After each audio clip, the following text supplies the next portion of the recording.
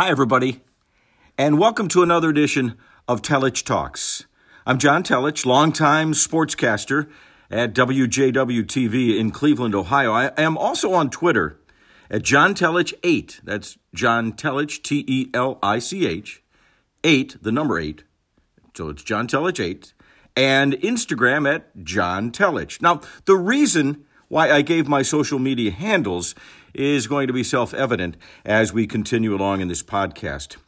An NFL coach, Cliff Kingsbury of Arizona, turned the sports world upside down recently when he said he would allow his players every 20 to 30 minutes or so during long team meetings to take a break to check out their phones. They'd be able to see what's going on in social media and to text or tweet or Instagram or Facebook or whatever. Find someone else out there in the world and connect with them. Of course, the outrage ensued. Belichick would never do this.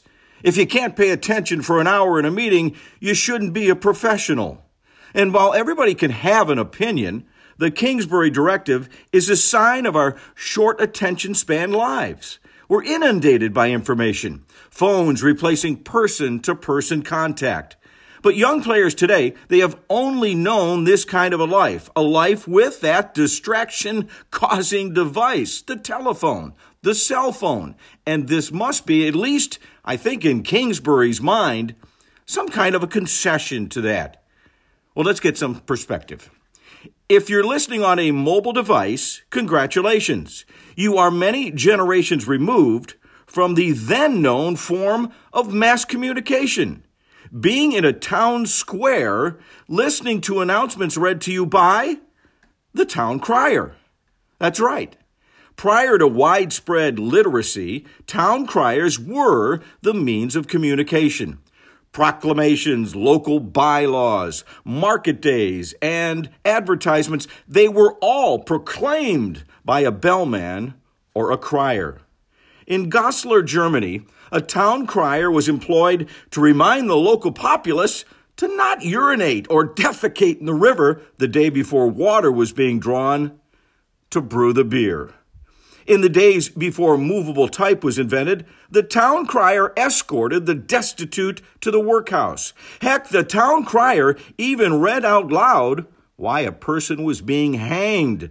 Though, let's say this, folks, the town crier was not the person actually hanging the bad guy, but he did help cut the poor son of a gun down after the act. The very act of having a town crier persisted all the way to Los Angeles in 1904, and there are traditions that are even observed today, days where they lay waste to the tradition of what a town crier has meant. The town crier posting a notice many years ago kind of morphed into the days of the newspaper. Many called the newspaper the Post. And as our world has quickened with inventions, printing press, to telegraph, to telephone, to radio, to television, to this amazing thing called the internet, the speed of communication has gone from glacial to supersonic. In our world of sports, the news has traditionally been sent out to the world by the middleman, the media, the purveyor of truth, and the interpreter of the emotions and the ambitions of the athletes and coaches and fans that they follow. But this dynamic has shifted. In many ways, the athletes are creating the news and reacting to it. They're giving the results or their feelings directly to their followers or to their fans, or let's say in the case of Facebook, their friends. Yes, we're awash in a sea of town criers. It's called the internet. Everybody with access to the internet, if you're near Wi-Fi, you can be a town crier. And the crazy thing is, you're not shouting proclamations to people in a square. The town square comes right to you. The world is right at your fingertips. The town square is your cell phone.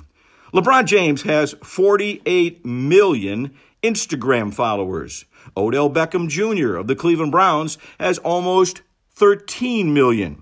On Twitter, James with 42 million followers, and the biggest reporter, at least from ESPN's perspective, and a big newsbreaker, Adrian Woj, has 2.9 million followers. Let's go to football. J.J. Watt, of the Texans with 5.4 million followers on his feed, and Odell Beckham Jr. He has 3.8 million. Antonio Brown 1.3. But the man that breaks most of the news for ESPN, the reporter, the middleman, the purveyor of truth, Adam Schefter has 7.3 million followers. The first year that the Cavaliers had LeBron James, Kevin Love, and Kyrie Irving together, James tweeted in February of 2015, "Stop trying to find a way to fit out and just fit in. Be a part of something special." Just my thoughts. Was that directed at Kevin Love? Well, many speculated, but of course, were left to guess at the time. Can you remember the Arthur Fist meme that LeBron James dropped last season? Do you remember Enes Kanter, the New York Knick at the time, going at James on social media? It was entertaining, and clearly Mr. Kanter was trolling James. But the beauty of social media is we could all have ringside seats. And I think in some ways that's also the downside as well. One of my colleagues, WJW anchorman Lou Maglio, is a huge fan and has been for many, many years. I chatted him up on this subject. We are here with the esteemed anchorman of Fox 8 News, Lou Maglio. Lou, if you were a young athlete in today's sports world, would you be happier getting your news out to people via social media or the conventional ways? Well, there'd be no question, because I would be a kid who grew up with social media, and that would be how I got all of my information. So if I were interested in getting information out about myself, that's the number one place. I do it through social media, Twitter, Instagram, whatever it is. I just remember, Johnny, a few years ago, I saw an interview with Ben Simmons, who is about 17 years old at the time, 18 years old. He was a freshman at LSU, and he talked about that question. They asked him about it, and he said, "Yeah, I'm all about building my brand." Yes. And I thought, how crazy is this? An 18-year-old kid now talking about building his brand, and the way he wanted to build his brand was through social media. And do you think people nowadays look askance at this, or do you think more and more people are going to be accepting that this is kind of the way things are going for the most part? I think we have to accept the fact that that is the way things are going. You know, things are moving from traditional forms of communication that we grew up with, television, radio, the newspapers, magazines, and they're moving much more towards social media anymore, more than ever. So I think that's the future. That's how these young people want to communicate, get their message out. So that's just how it's going to be.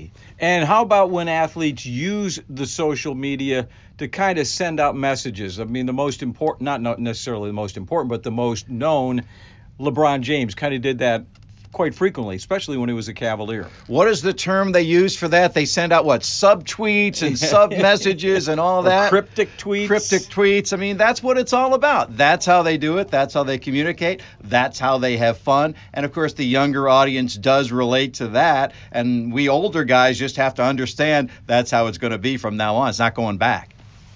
Very good. Thank you, sir.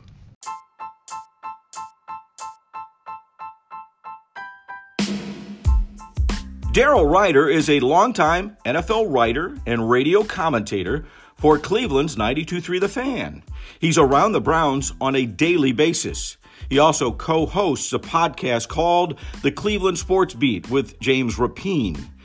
Give him a medal for covering the Cleveland Browns through all of these horrible years that they've had on the field. So I asked him to weigh in on the social media aspect of dealing with athletes. I never thought I'd see a day where I would ask athletes, or coaches for that matter, questions about tweets or posts on Instagram or snaps from Snapchat, but such is our life in the world of journalism here in 2019, whether it's LeBron's fit in or fit out tweets back in 2015 or cryptic emojis being posted on Twitter by Odell Beckham Jr. this offseason. The social media activity of popular players certainly can dominate headlines and does dominate headlines, especially in the clickbait web world that we work within in our business. There's also a danger that comes with it for players if they don't think before they post. I remember Isaiah Crowell a couple of years ago when he posted that offensive image on Instagram following the shooting death of an African American. It led to him generating tremendous outrage from fans and law enforcement. He ended up apologizing and making amends for the post, but just one of many examples that stand out to me of where social media can be somewhat dangerous. But it's not all bad either for players. You know, they certainly have begun using the platforms to break their own news or build their sponsorship brands as well. It's certainly a direct communication to fans or even reporters. See Trevor Bauer, who of the Indians. He is not shy about going after reporters that he feels might have misquoted him or taken something that he said or did out of context. But monitoring accounts and writing stories based off what takes place on those accounts or the responses to those accounts. Baker Mayfield going after Fox Sports earlier, at one point last season after the Bengals game and his feelings with Hugh Jackson and whatnot. Posting about those type of activities certainly is commonplace these days for me as covering a game, a practice, or a press conference. In the case of James, especially when he was a Cavalier, yes, we had those cryptic tweets, but James was available a whole bunch to deal directly with reporters and to put his spin on things. I recall the beginning of the season after the Cavaliers won the NBA title in 2016. That summer, James stood on a stage with Carmelo Anthony, Chris Paul, and Dwayne Wade at the ESPYs and urged people to get involved in making your own communities great. They were using their platform, their abilities as modern-day town criers to make the world in their mind a better place. The tide's turned. Athletes send out messages of their own, crafted for their purposes. There are platforms like Uninterrupted, run by James and his business partner, longtime friend, and associate Maverick Carter.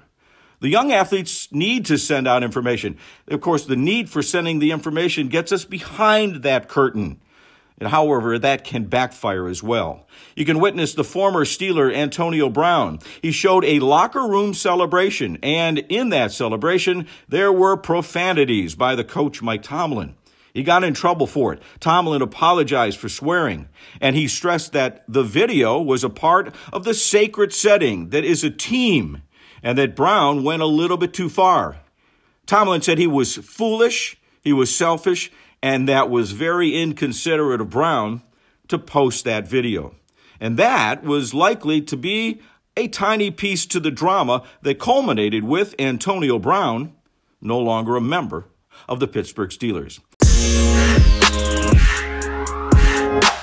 Adding to what Daryl Ryder said, the Cleveland Indians' own Trevor Bauer has produced short movies or documentaries telling his story, spinning the story of his turnabout, about how he needed to find balance in his life and how things on the field improved when he made greater ground in getting that balance in his life.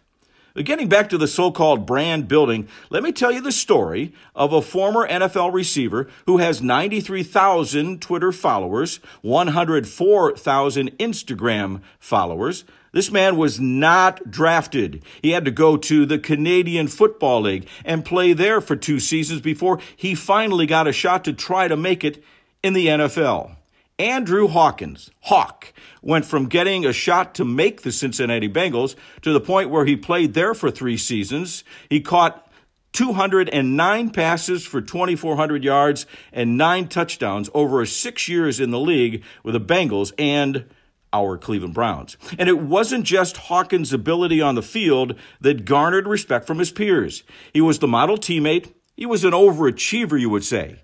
In fact, in 2014, Hawkins was one of a handful of athletes who spoke out against police brutality against African Americans. He joined the likes of James and Anthony in speaking out.